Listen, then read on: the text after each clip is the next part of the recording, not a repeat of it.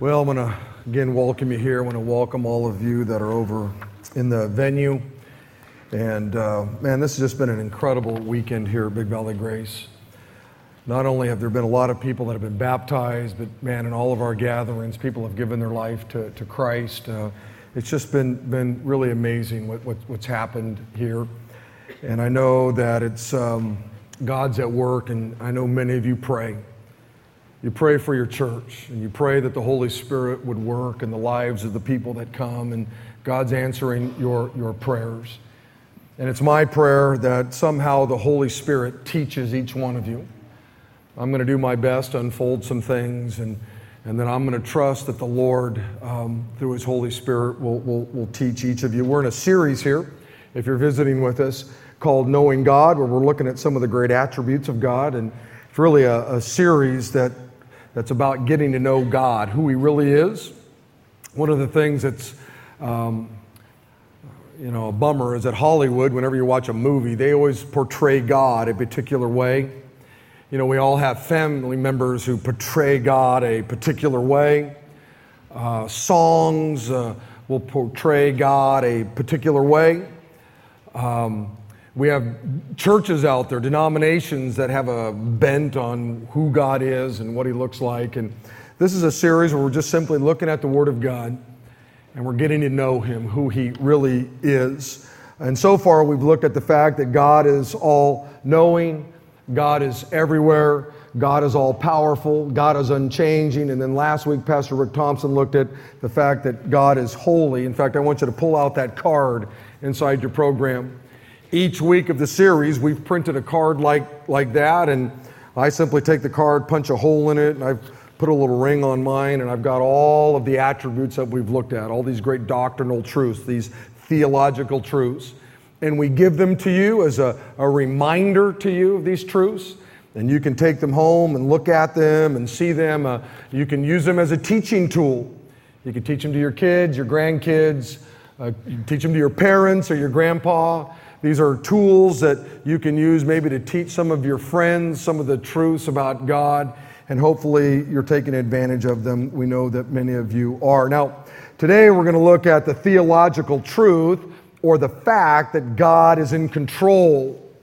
He's sovereign. The word sovereign simply means that God is the supreme ruler over everything. He controls everything, which includes your life. We're going to talk about that more in a minute. But He's also in control of all of your problems. And we're going to talk about that in just a moment. The verse I read during the offering was 1 Chronicles chapter 29, and it says, "You are great, you are powerful, you're glorious, splendid, and majestic. Everything in heaven and earth is yours, and you are king, supreme ruler over everything." How many of you remember that old song that goes like this? He's got the whole world in His hands. He's got you and me, brother, in His hands. He's got the little itty babies in His hand. He's got the whole world in His hands. Now, some of you young folks are going, really? That was a song? Yeah.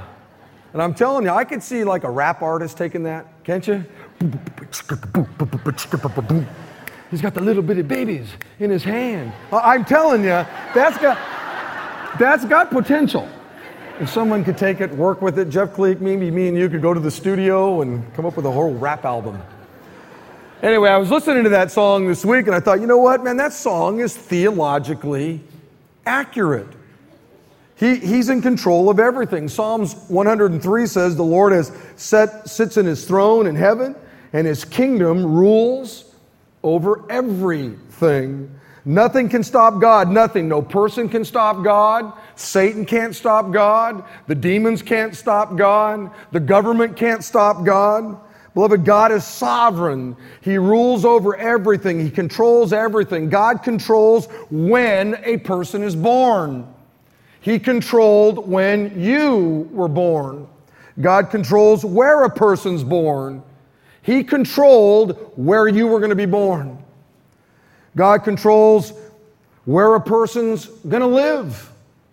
God controls how many days a person will live. God controls the gifts and talents and abilities a person will have.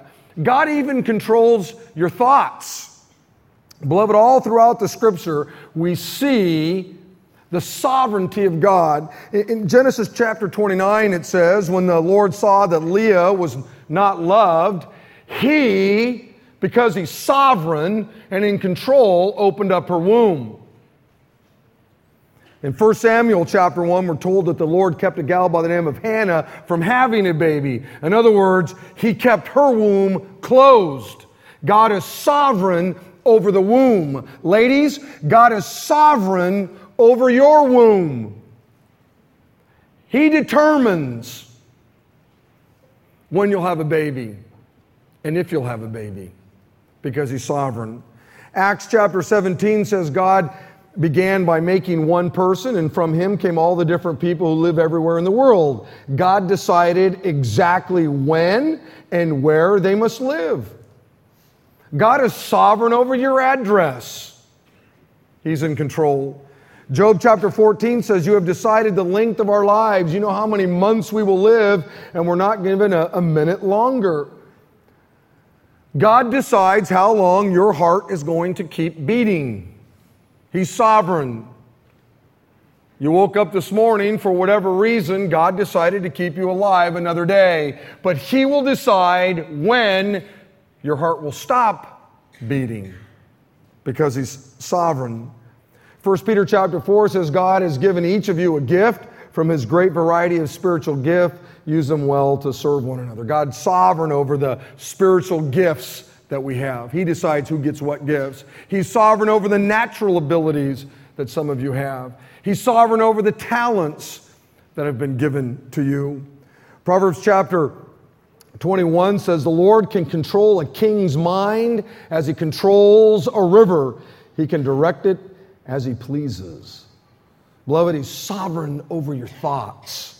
Psalms 33 says, the Lord frustrates the plans of nations and thwarts all of their schemes, but the Lord's plans stand firm forever. His intentions can never be shaken.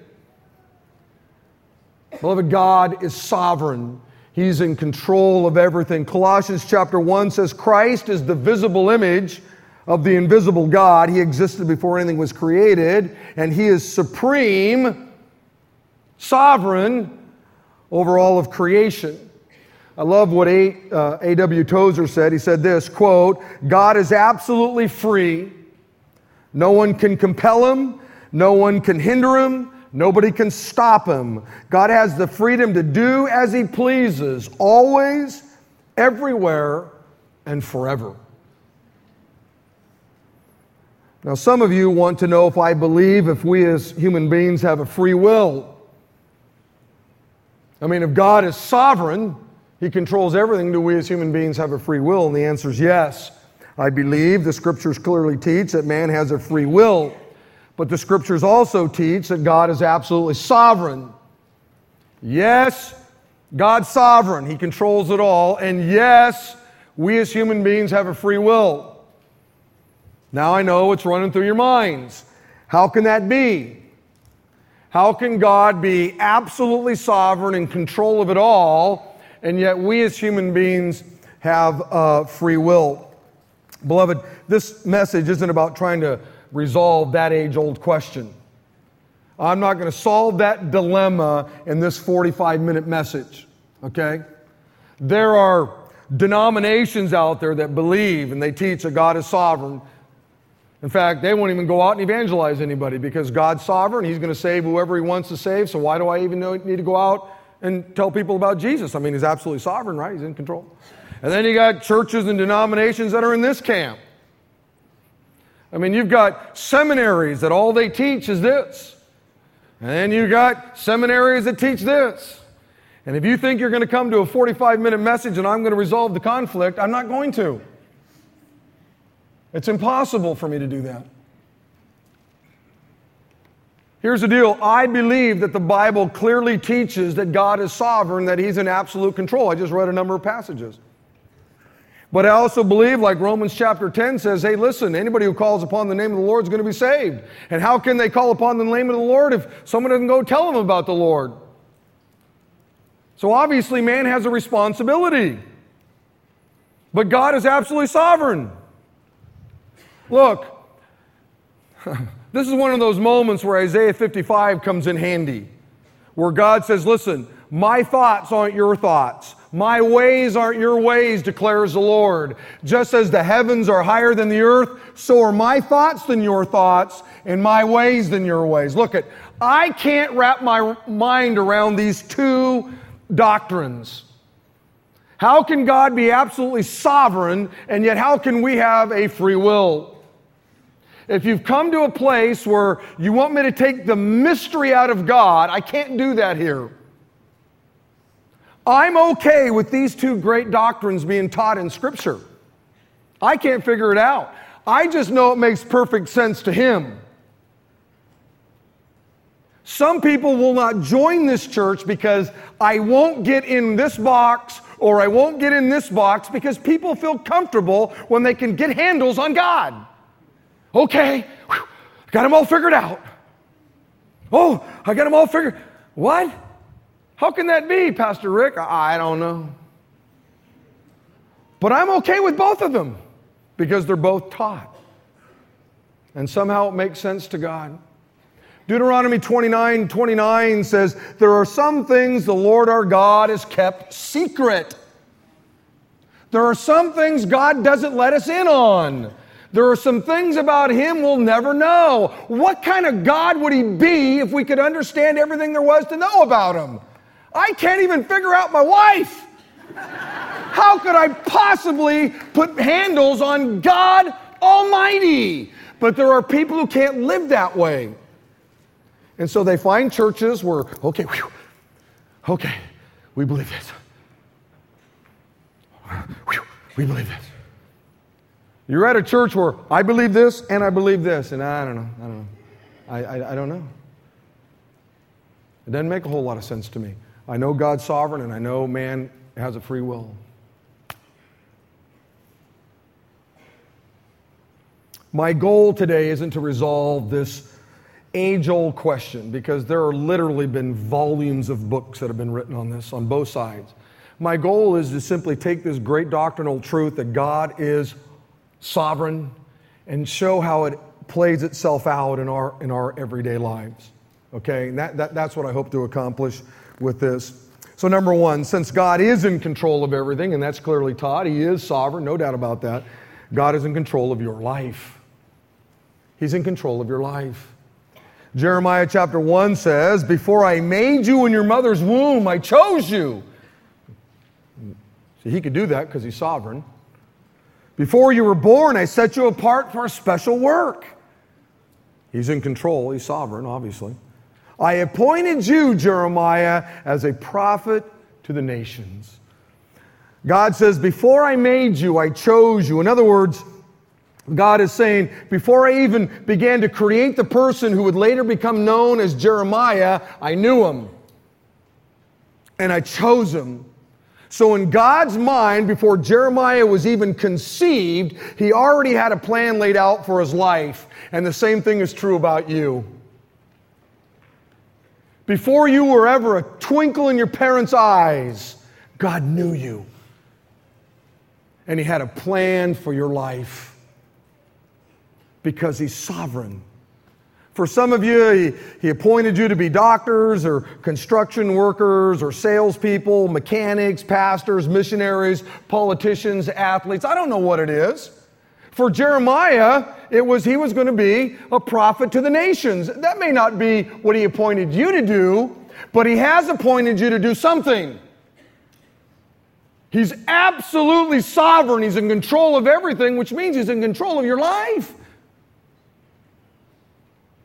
And I want you to know, this just gives me incredible peace, incredible hope, incredible joy to know that God knows about me, the God of the universe. 6 billion people on planet Earth, and God knows about me. He has a plan for my life. Yeah. You see, I grew up, being taught that I was just a happenstance of nature. Two molecules, I don't know, got together 1 billion years ago, and boom, there's a big bang or something. And I just evolved from some slime or whatever it was, and eventually I'm just educated goo.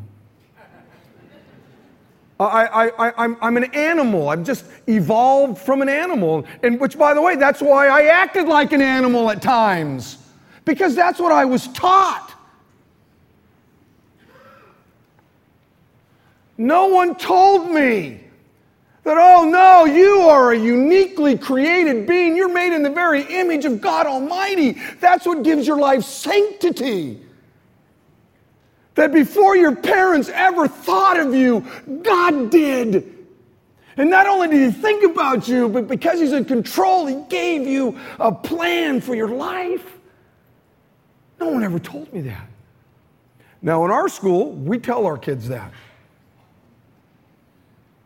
We tell our kids that God is sovereign and that He controls everything, which means He's in control of your very life. The Bible says in Ephesians chapter 2, for we are God's masterpiece. He has created us anew in Christ Jesus so we can do the good things He planned long ago for us to do. And there's that thought that before you were ever born, before you were ever thought of, God knew who you were. And when you were inside your mother's womb, He put you together just the way He wanted you to be so that you could accomplish exactly what it is that God had for your life. And you know what that means? That means there's no such thing as an unwanted pregnancy. God opens the womb, God closes the womb. Your parents may not have wanted you, but God did.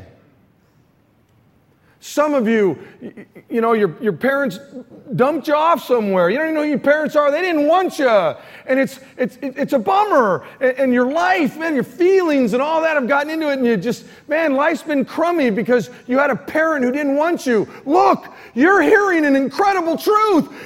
Your parents may not have wanted you, but God did. The creator of the universe thought about you because He's sovereign. And yes, your parents may have dropped you off somewhere, whatever.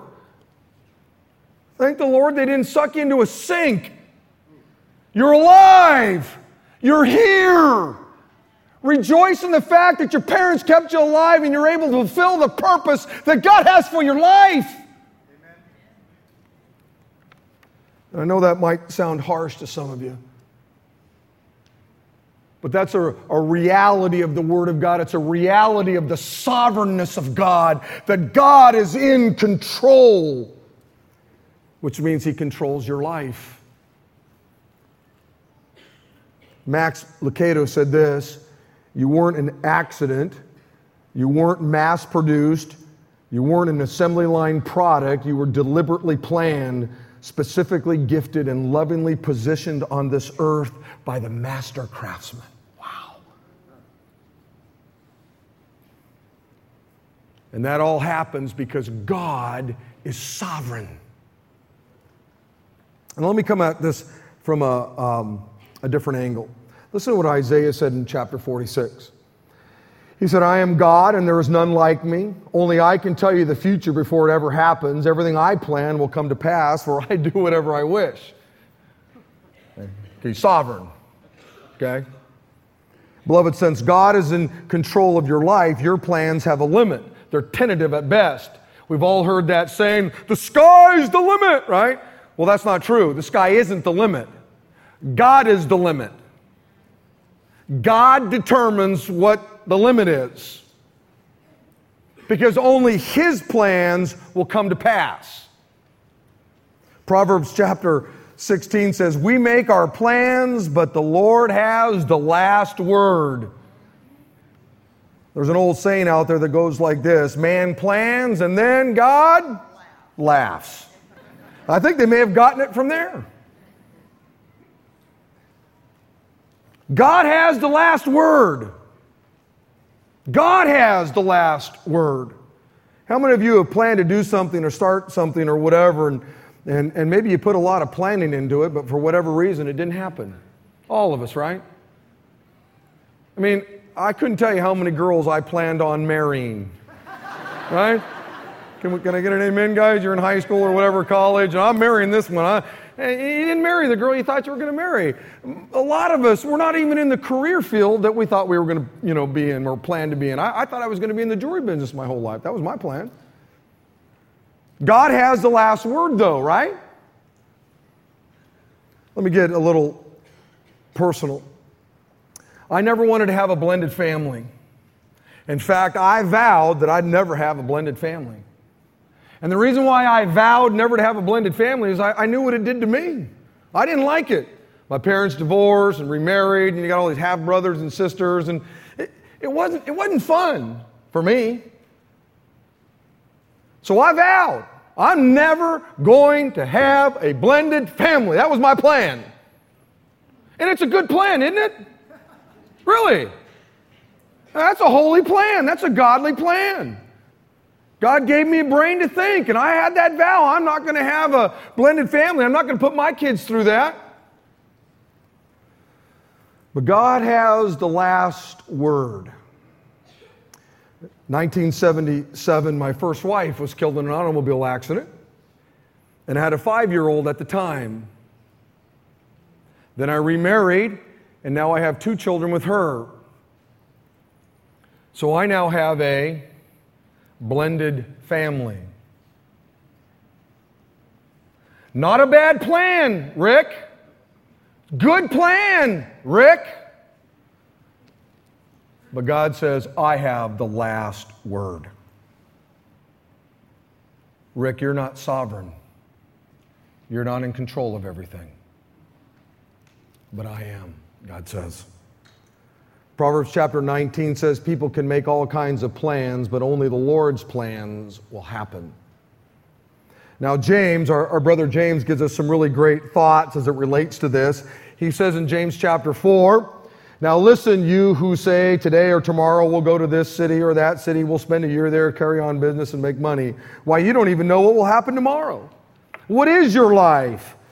You're a mist that appears for a little while and then vanishes. Instead, you ought to say, if the Lord wills, we'll live and do this or that. Rick, if the Lord wills, you won't have a blended family. Because He's the one who has the last word. There's nothing wrong with planning or dreaming, goal setting. God gave us a brain. He wants to do that. But you need to preface all your planning and all your goal setting and all your dreaming with, if the Lord wills. You see, you don't know what's going to happen 5 minutes from now, let alone an hour from now or a year from now or 10 years from now, but God does. Because He's holy, He's all-powerful, He's unchanging, He's all-knowing, and He's everywhere, you see. We're not.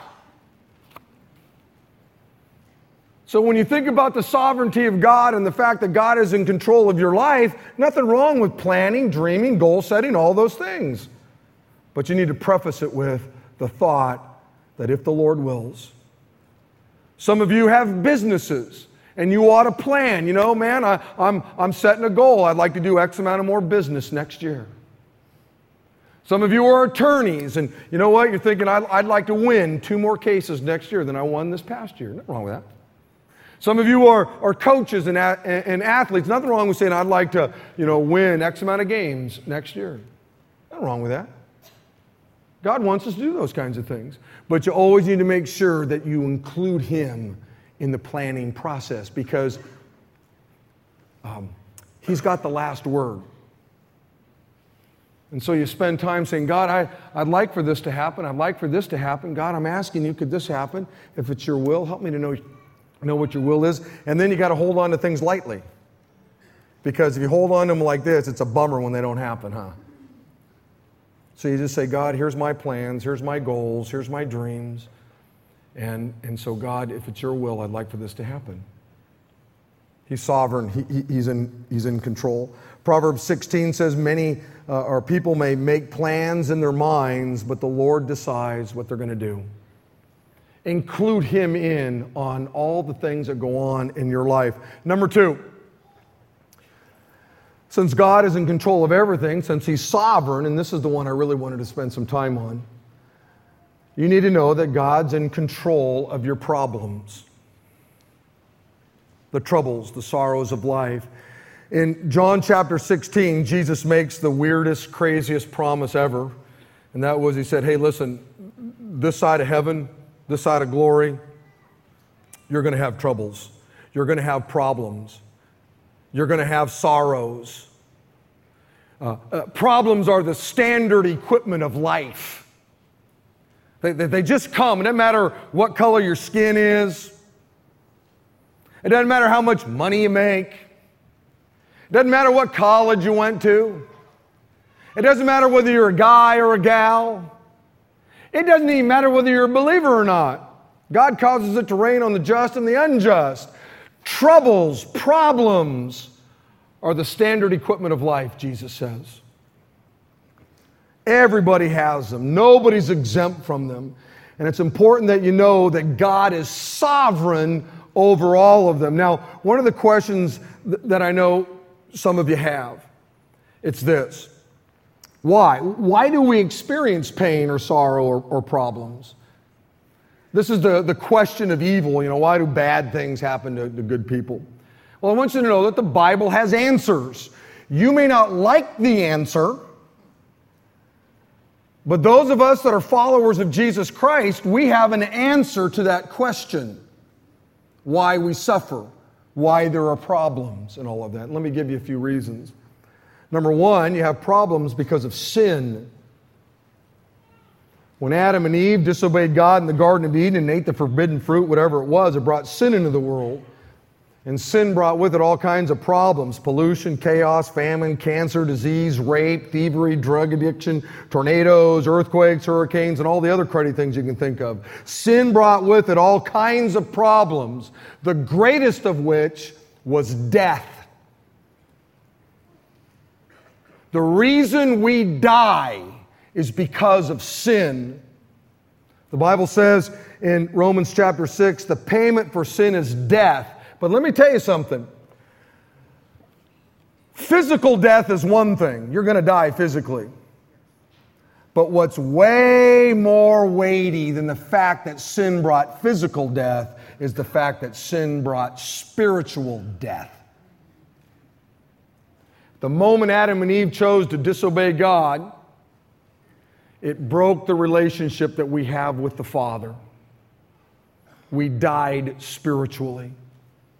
And that is something that's been handed down since Adam and Eve to our great-great-great-grandpa and our great-great-grandpa, our grandpa, and it's just, you passed it on to your kids, I passed it on to my kids, and that is a sinful nature. The reason why we experience problems, number one, is because of sin. It's just caused all kinds of crummy things. Number two, you have problems because of yours and others' bad choices. And once again, these two kind of go with the whole idea of the free will that we have. Galatians chapter 6 says, don't be deceived. God cannot be mocked. A man or a woman or a person reaps what they sow. And this makes sense, doesn't it? I mean, a lot of the problems you face in life, you brought on yourself by the choices that you made. You reaped what you sowed. You see, God is sovereign. Now listen to this. You might want to write this down. God is sovereign, and in His sovereignty, He made the choice, because He controls everything, to give you a free will. I'm going to say it again. Yeah. That's worth writing down. God is sovereign, and in His sovereignty, He made the choice, because He controls everything, to give you a free will. And so God allows you to make choices within limits that He controls. And the choices you make can bring with them all kinds of problems. I'll give you an example, a real practical one that all of us in this room have faced at one time or another. You got that little plastic thing in your pocket, and you go to the mall, and you go to Macy's, and you go to Forever 21, and you go to the jewelry store, and you just keep using that thing, and you're making the choice to use it, and you're using it, and then you refinanced your house and took the money and bought a Ski-Doo, and you bought all the stuff, and now all of a sudden the bill collector show up at your front door, right? And that causes tension between you and your husband because he spends too much money or his things are too expensive, and you spend too much money, ladies, but yours aren't as expensive, and there's tension, problems, and there's the innocent bystander. And who are they? Your children who have to live in it. They didn't do anything, but they now have to experience the problems. They're reaping what their parents have sowed. You see, sometimes we suffer because of sin, and sometimes we suffer because of the choices that we make. Ecclesiastes chapter 9 says, wisdom is better than weapons of war, but one sinner can destroy much good. I was with a family not long ago, and one guy made a decision to go out and have an affair. One guy, one sinner. Wow, did that mess up a family? The pain and the sorrow.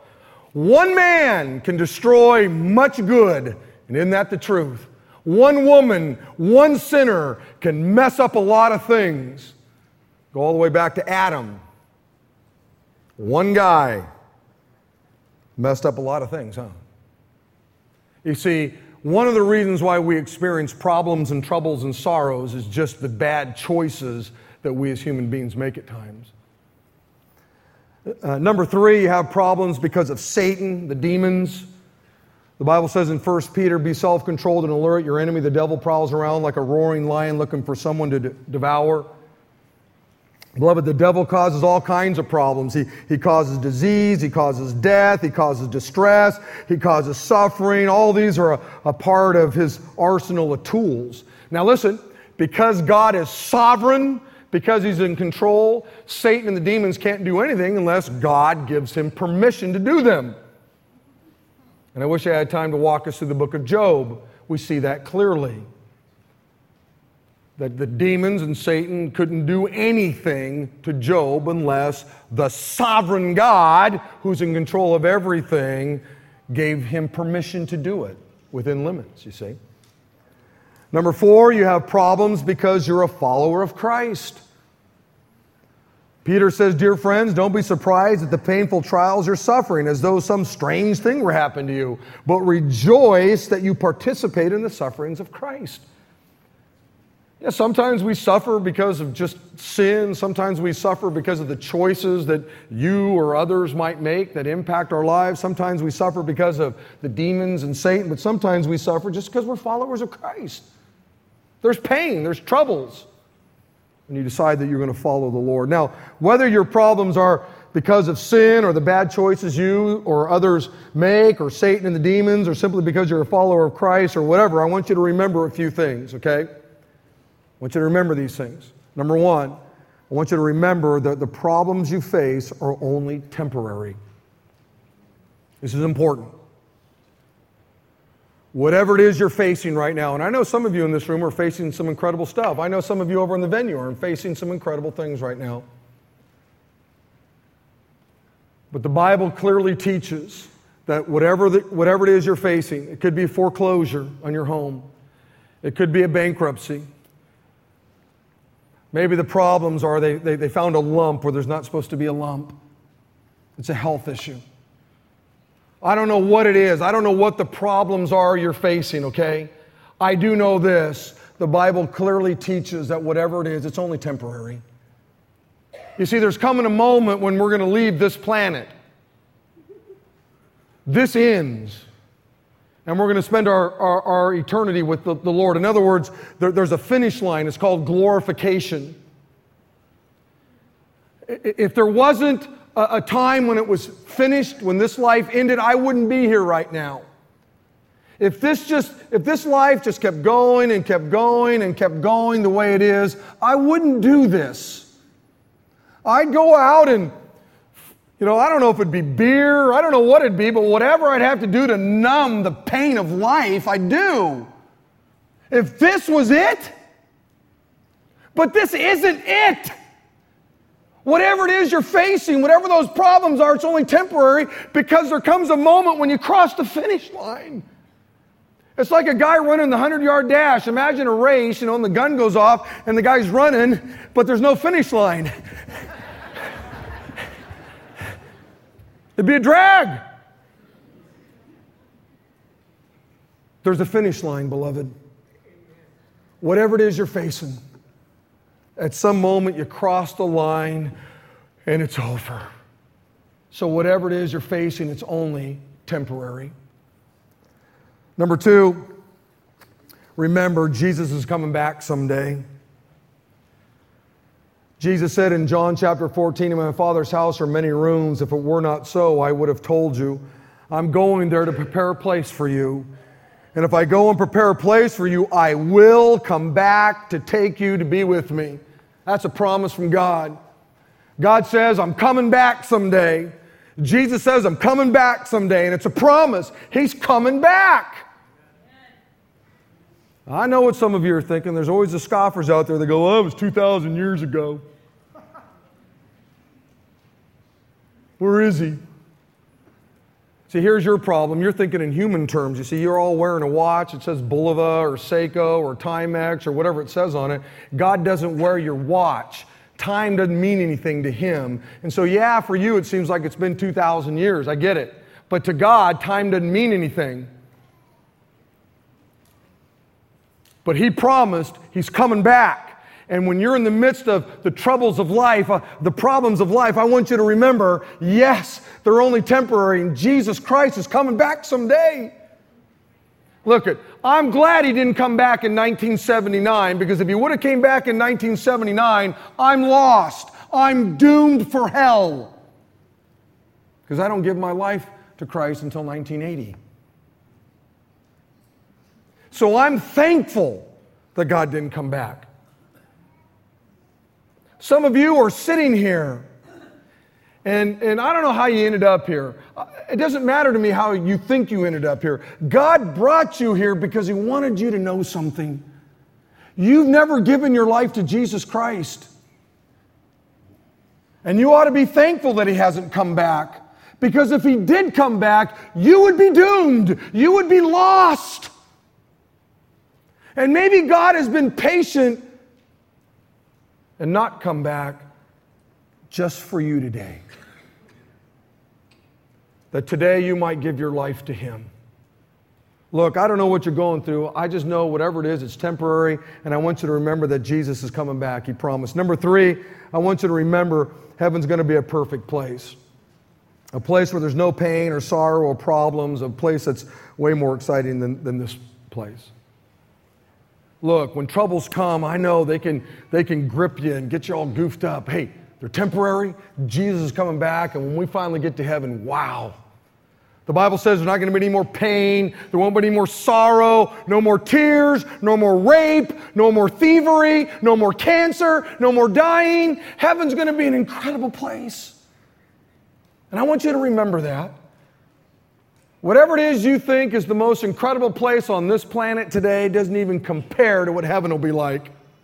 Because everything here on planet Earth has been tainted with sin. Everything, every place, every rock, every beautiful flower, everything has been tainted with sin. And heaven will be a place where there isn't any more sin. None. None. I was with a couple weeks ago, and they're getting married. And they're a young couple, and they're virgins. And they've lived their lives according to the Scriptures, and that's always a beautiful thing. When two people live their life according to what God's Word says, and so they've kept themselves pure for each other. And they're getting married, and we were talking, and they weren't even listening to me. Yeah, I'm thinking this is a waste of an hour. And they're just looking at each other, oh man, I'm just thinking, dude, yeah, okay, time to go, bye. So he's leaving, and then he says, hey, Rick, can I talk to you for a second? I said, sure. He goes, hey, look, and they're a very godly young couple. He says, hey, I know that we are all waiting for Jesus Christ to come back. And we pray for that, and we pray for that as a staff all the time. Jesus is coming back. We want Him to come back. That's our blessed hope.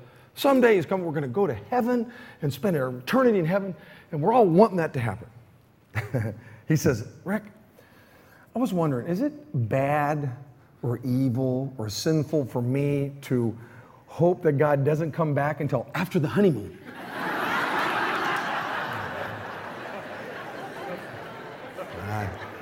I got you. I know what you're thinking there, big fella. And man, that's a cool thing.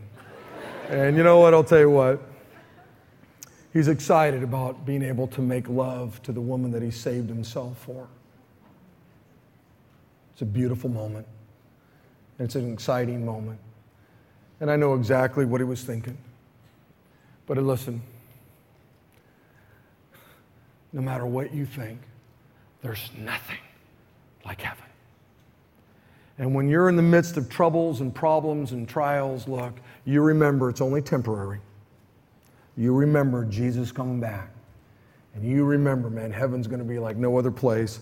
Number 4, I want you to remember that the Holy Spirit is praying for you when you go through problems. And this one's really special. There are times when the problems of life, the troubles of life will be such that, you know what, you don't even know how to pray. I remember when my mom was passing away, and it took a few days. I literally was crying so hard, wailing so hard, that my stomach hurt for a few days. I mean, I was just the wailing, the crying. It's just like, and then when she finally did pass away, it was just like, oh, my stomach. I'm not kidding. My stomach muscles were hurting. I would wail, and I couldn't pray. The pain was so deep. The problems were so, it just brought back memories. Man, I couldn't pray. But the good news is that the Bible tells us in Romans chapter 8, at those moments, the third person of the Holy Trinity, the Holy Spirit who indwells us, kicks in. And you may not be able to pray, Rick, but the Holy Spirit begins to pray for us. And the Holy Spirit knows the perfect will of God, right? And so that prayer is a perfect prayer. It begins to pray in ways we don't even understand. Look, when you're in pain, you're in troubles, you're in those moments, hey, the Holy Spirit is praying for you. You can call the church and we can pray for you. You can go into the altar room and we can pray for you, and that's a good thing. Call your buddies, let them pray for you. Call your small group, let them pray for you. Those are all wins. But you just understand that when those troubles are so deep, that God's Holy Spirit begins to pray. Intercedes in ways that we don't even understand. And then number 5, I want to wrap it up with this. Remember, God uses all the problems in your life, the pain, the troubles, the suffering, to transform you into the very image of His Son, Jesus Christ. The Bible says in Romans chapter 8, and we know that God causes everything. And that's the problems of life too. Because God is sovereign, because He's in control, He can take all of your problems, all of the troubles, the sorrows of life, and He uses them to mold you into the man that He wants you to be. He uses them to mold you into the woman that He wants you to be. He uses them to mold you into the husband or the wife or the grandpa or the grandma that He wants you to be. He uses them to mold you into the future wife or the future husband that He wants you to be. You see, God wants us to become like His Son. We'll never become His Son, but He wants us to live our lives like Jesus lived. He wants us to be like Christ. The Bible says in Philippians chapter 2 that our attitude should be the same as that of Christ Jesus. And the thing that I think God uses more than anything else to get us there are the bummers of life, the problems of life. So yes, they're temporary, and you remember that. Yes, you remember that Jesus Christ is coming back someday. Yeah, I want you to remember that heaven's going to be an incredible place, and that's where we're going to spend our eternity. I want you to remember those things. I want you to remember that the Holy Spirit is praying for you. But while you're here on planet Earth, the sovereign God of the universe is using all of the troubles in your life to help mold you and shape you into the very image of His Son. That's what He's doing. And if I was God, I'd do it differently, and so would you probably. But it's during the troubles where He's molding you and shaping you and chipping away that you would look more and more like His Son, that you would act more and more like His Son, that you would talk more and more like His Son, that you would react more and more like His Son. And it's the problems of life that He uses. Now I want everybody to stand up, okay? And I'd like for us to say these 5 things together out loud. These 5 things I want you to remember. The sovereign God of the universe in control of your life. And He's going to use these troubles in your life to do some things. And I want you just to say these. Number 1, here we go, out loud. Number 1, remember the problems I face are only temporary. He didn't say that with great conviction. I know you may not feel that way, but these are truths. Start again. Here we go. Number 1, remember the problems I face are only temporary.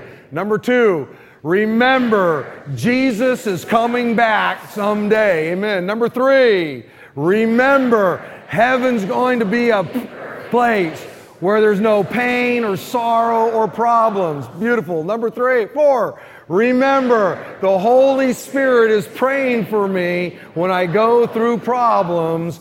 And number 5, I want to hear you over in the venue. Here we go. Number 5, remember God uses problems in my life to transform me into the very image of His Son, Jesus. Now look, sovereign God in control of it all.